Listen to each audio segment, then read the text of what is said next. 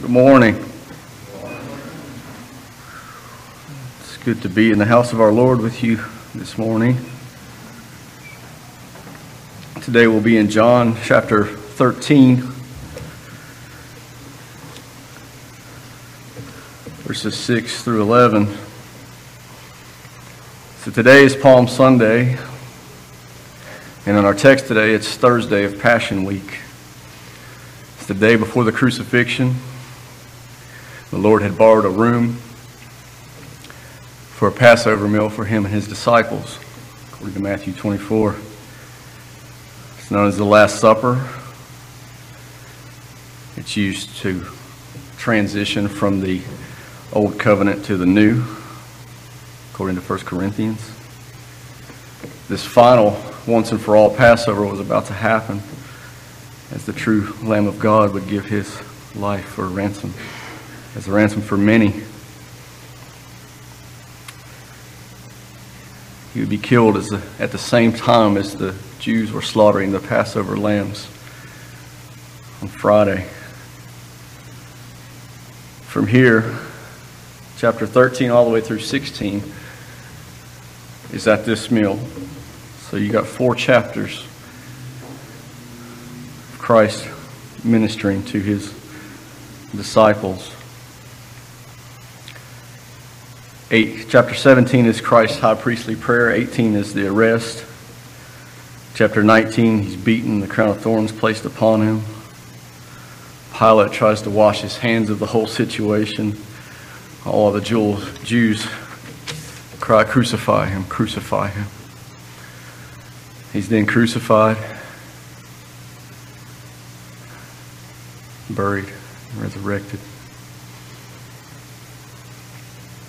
So we have 7 chapters on the last hours of Christ's life, leading into the resurrection next week. So 7. If we hit a chapter a day, we could do it, but there's way more. There's months and months before we can get to that point as we work our way through John. At the beginning of this chapter, the first verse, John mentions, the feast of the Passover. Jesus knew that that hour had come. He would depart from this world, having loved his own who were in the world. He loved them to the end. This complete love all the way up until his death. This love that continues all the way into the future for you and I, for those that would believe. And last week, Josh went through the first 5 chapters, and it hurt a little bit. And some of you have shared with me that it hurt a little bit. As we work through verses 6 through 11, we see our gracious Lord, our humble Savior, continuing to serve as he is right now at the right hand of the Father. So let us stand, if you're able, so we give honor to God's Word.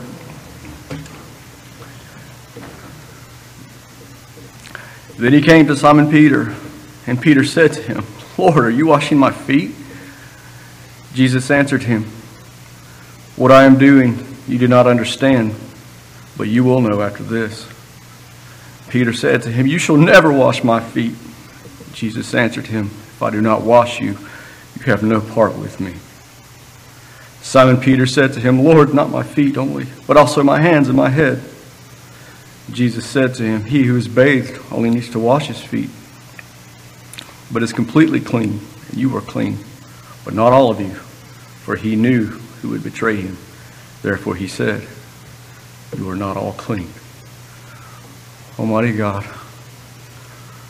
our righteous Father in heaven, Lord, please bless the preaching of your word. Bless this text.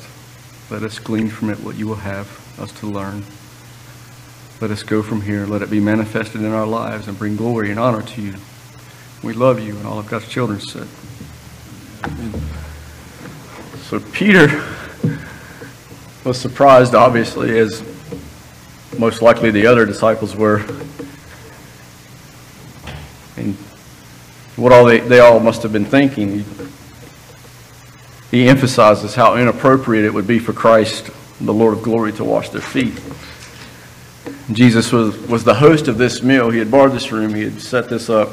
And that alone, in and of itself, would have made him above washing anyone's feet. He was the master of the disciples, and the disciples were expected to serve their masters, not the other way around. And he was still teaching them even now, as they were arguing in Luke 22, as we went over last week, who was the greatest. The one greater humbled himself and served them. This is unheard of for a superior to serve an inferior, even in Jewish culture or Roman culture. This is not something that happened. They'd been waiting to establish his kingdom, and then he becomes the lowest servant among them as they were trying to decide who was the best, who was the greatest, who was his right hand. Minister in the Greek is huperetos. It means bottom level slave, the lowest slave in a ship rowing. I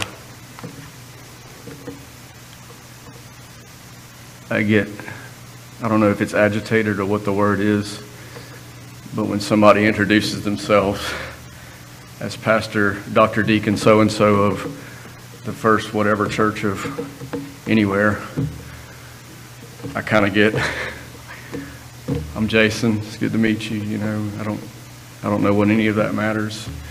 At this point in our conversation, we have a Pastor Dr. Joshua Banks here, and half the time when I talk to him, I say, hey man, what's going on? As any of you could. And I guess it irritates me that I see pastors with their chest poked out, acting like there's something. And in the word pastor means shepherd. A shepherd was not a really desirable job back then. It was not much better than a bottom level servant on a ship rowing.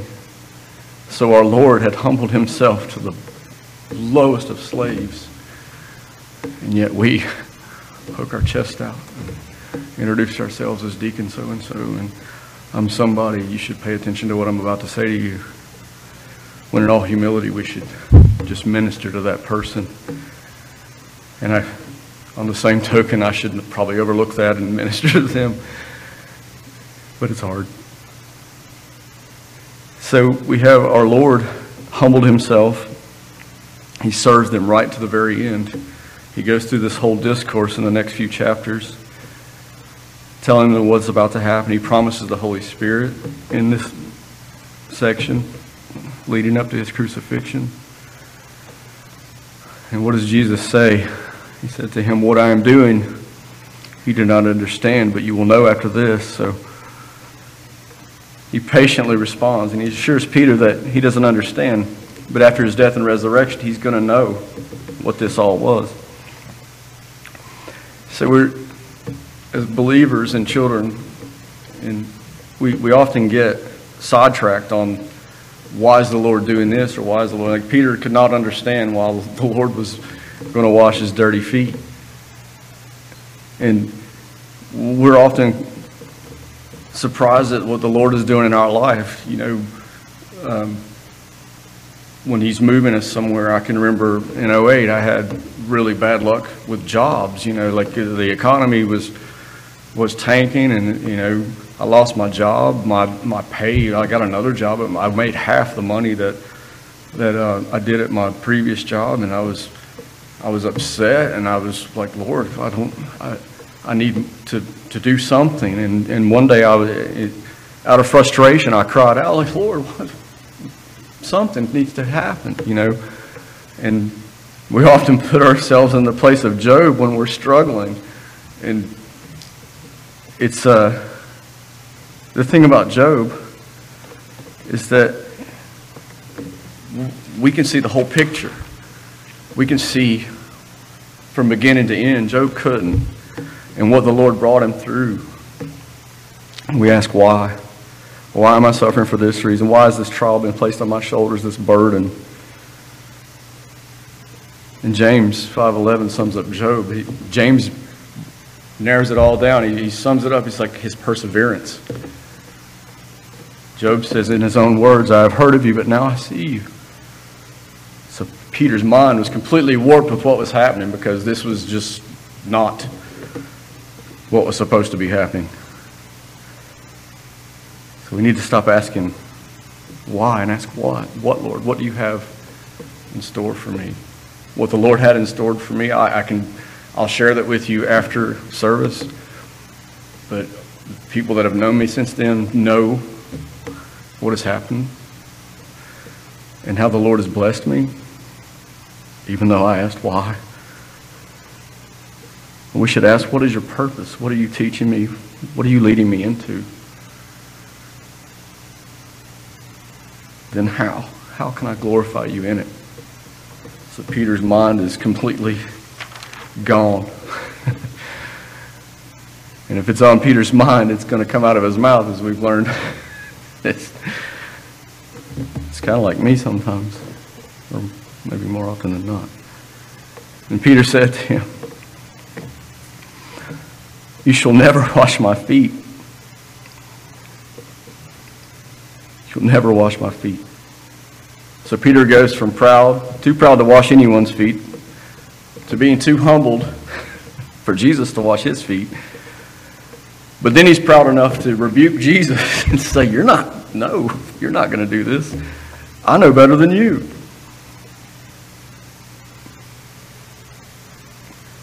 I will not allow this, Jesus. Jesus answered him, if I do not wash you, you have no part with me. This is where it gets serious. Some translations say, no, share with me. The Greek word here is meros. It generally means an inheritance. You have no inheritance with me, Peter, if I do not wash you. If you are not washed by Jesus, we're not capable of an inheritance. We cannot inherit the kingdom of God apart from that.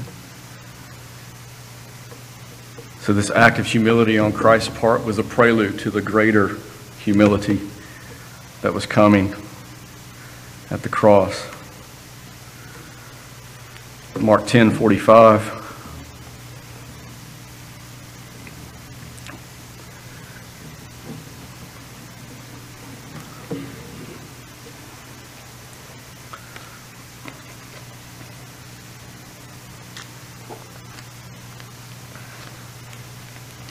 Jesus here is illustrating his entire ministry as it says, for even the Son of Man did not come to be served, but to serve and give his life as a ransom for many.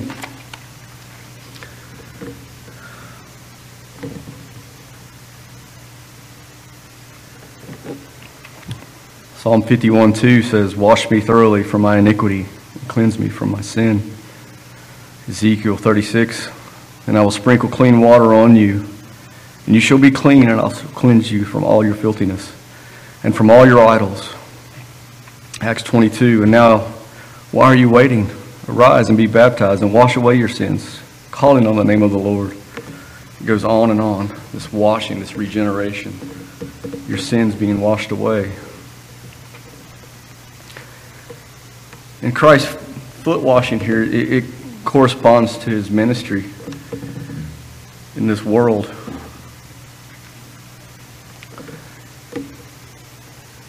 He rose from his seat at the meal, just as he rose from his throne at the right hand of God. He humbled himself and came into this world.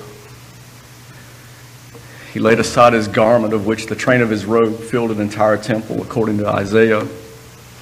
He set that aside.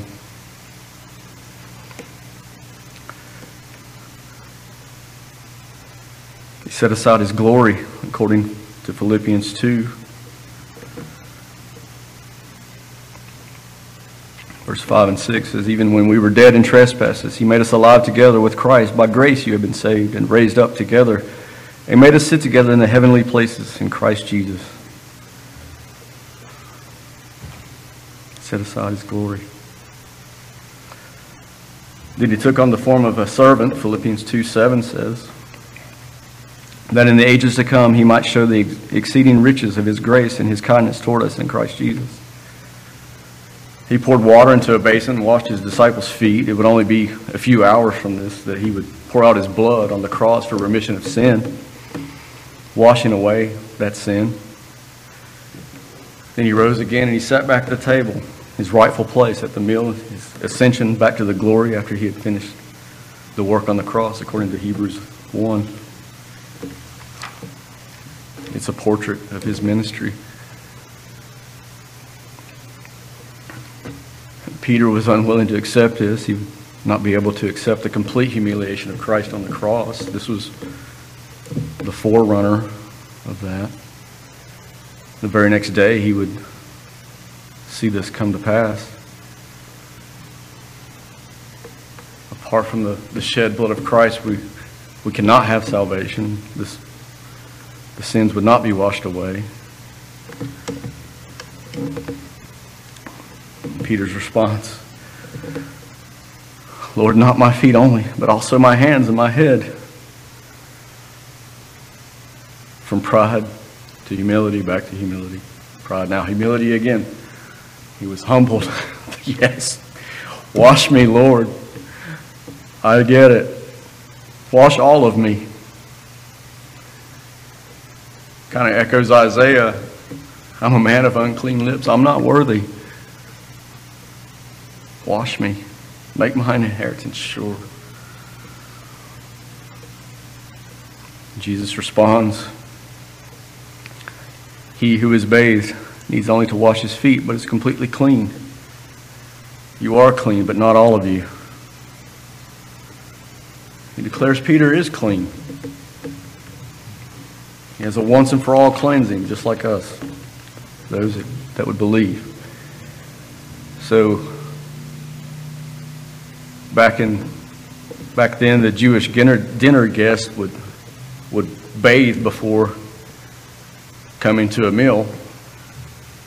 It's not a bad idea today, if you like your friends. And because they walked these dirty streets, their feet would get dusty, and they would clean their feet prior to a meal, because these meals would last for hours, and you would be reclined and your feet are out in front of you, so your dirty feet are out there for everybody to see, and they may or may not stink, I guess. And so it was a good idea to wash your feet before you ate.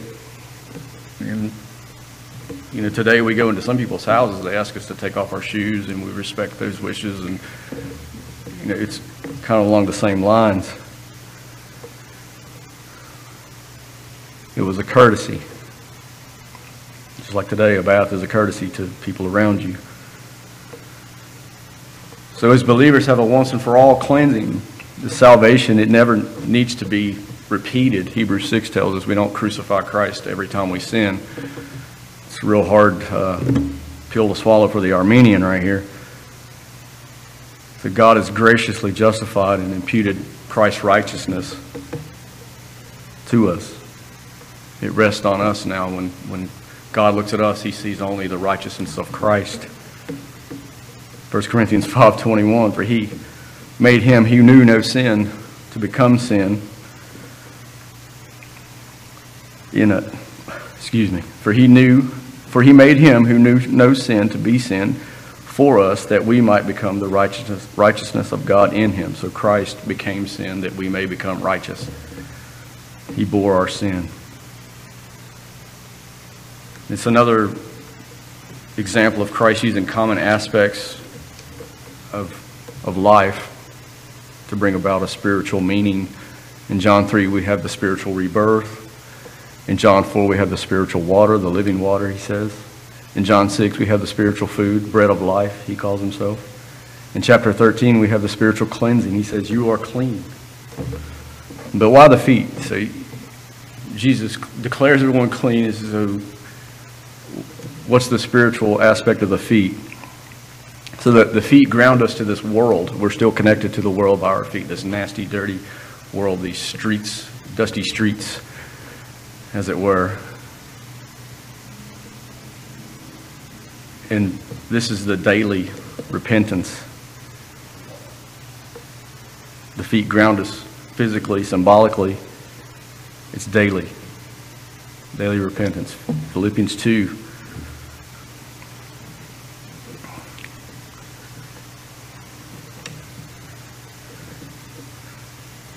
Verse 12. Therefore, my beloved, as you have always obeyed, not as in my presence only, but how much more in my absence, work out your own salvation with fear and trembling. Chapter 3, verses 12 and 14, or through 14. Not that I already have attained or am already perfected, but I press on that I may lay hold of that which Christ Jesus has also laid hold of me. Brethren, I do not count myself as to have apprehended, but one thing I do, forgetting those things which are behind and reaching forward to those things which are ahead, I press toward the goal for the prize of the upward call of God in Christ Jesus. Paul says, I don't have it all, but I'm pressing on. I'm moving forward. I'm washing my feet. Daily confession, repentance is necessary for sanctification. You're not going to grow with the burden of sin resting upon you constantly.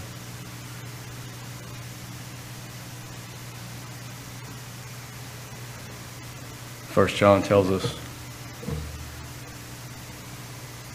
to confess our sins, and he is faithful and just to forgive us. It's his right. He is just in forgiving us because of the finished work of Christ. This should be a daily thing, the cleansing, the unloading of sin, so you can be made more Christ-like.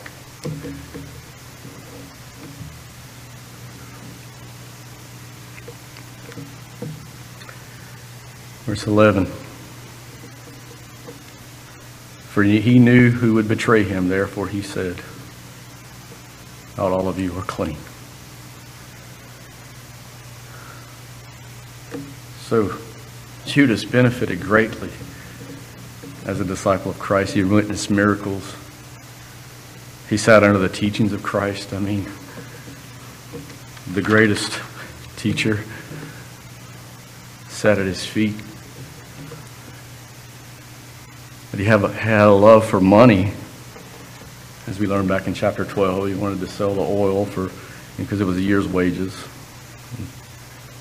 He was a thief.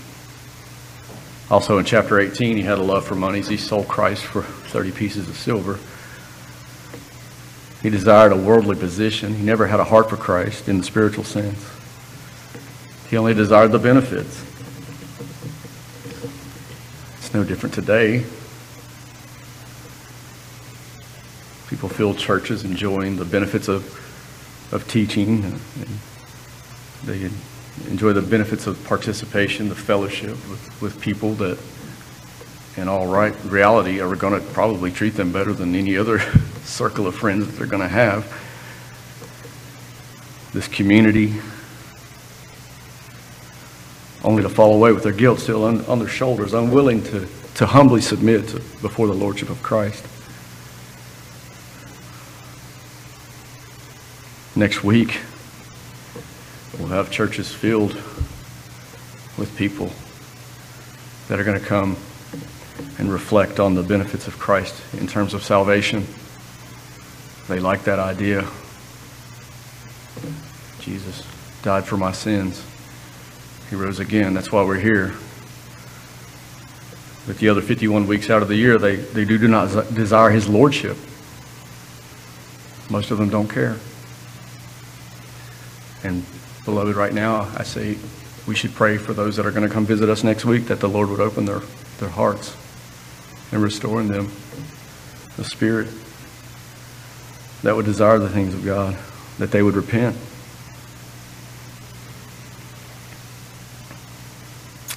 The Lord even washed the feet of his betrayer This was no avail spiritually for Judas because he didn't care. He was never bathed. He didn't take that bath before the meal. He was dirty when he showed up. This is the embodiment of Christ's teaching to love our enemies. And how we get so frustrated at the smallest things. With our friends, we treat friends as commodities. Like, I'm not getting what I think I should out of this friendship. I don't like you anymore because you're not living up to what I think you should be as a friend. We treat people in such a way. And Christ treats this man as any other. In his presence, he washed the dirty, nasty feet of his betrayer, which quickly became defiled as he left from that meal to sell him out for 30 pieces of silver. So the feet of the betrayer was cleansed by the Savior's own hands, collected the dust from the Garden of Gethsemane on his way to betray him. The lips of this man whose feet he just washed would kiss him, signifying this is the one to arrest the Lord of glory.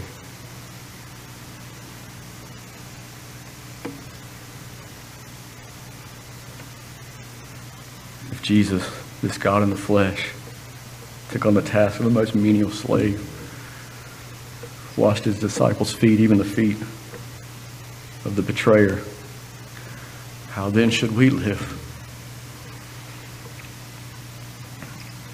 A child of God should first have love. First and foremost, joy should be present in this great salvation. The sins have been washed by the blood of Christ so that God could look on us favorably. We should have joy, humility, tenderness, knowing what Christ has done on our behalf, even while being his enemy. He washed us completely. A humble spirit, a tender heart, even to those that we don't necessarily like. These things should be evident in the life of a believer. The desire to serve within some capacity at the church, a local body. We are all the body of Christ, him being the head. The desire to serve in general, I'm not real good at striking up conversations with strangers, as I was sharing with Lisa earlier. And I really hate that I, for the most part, ignore people in public, and that I feel like I'm not being Christ-like by not asking someone how they're doing. Or it's not that I don't care, it's hard for me to do those things. It's hard for me I'm not a real outgoing person in that respect, and I have reasons in my past that kind of hinder me in those respects. But I should be asking people, how are you doing? Is there anything I can do for you? How can I serve you? So with this body, this Christ is the head, we should have a desire to serve in general, in our work, in our homes, in our marriages. She didn't say amen. I must be doing okay.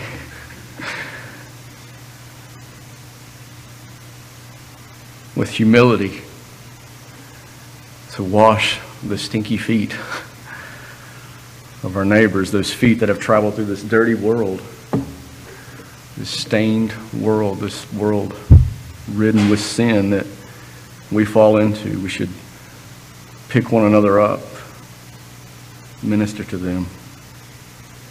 We see others in pain, consumed with ugliness of this world, failures or needs. Take off our outer garments,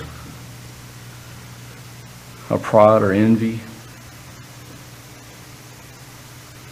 anything that hinders us from ministering It's really not that hard to just be nice. It takes like zero effort.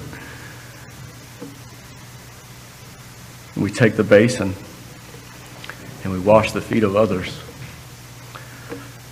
just as the Lord of glory did, as he humbled himself and loved us to the end. Mighty God, we thank you so much for this Lord's Day. We thank you for your word that we better know and to serve you. We thank you that we may freely come together in this country and still worship you in spirit and truth without fear of persecution, as our brothers and sisters in different areas of the world do. But we just ask that you bless this text this morning. Let us have a heart of Christ.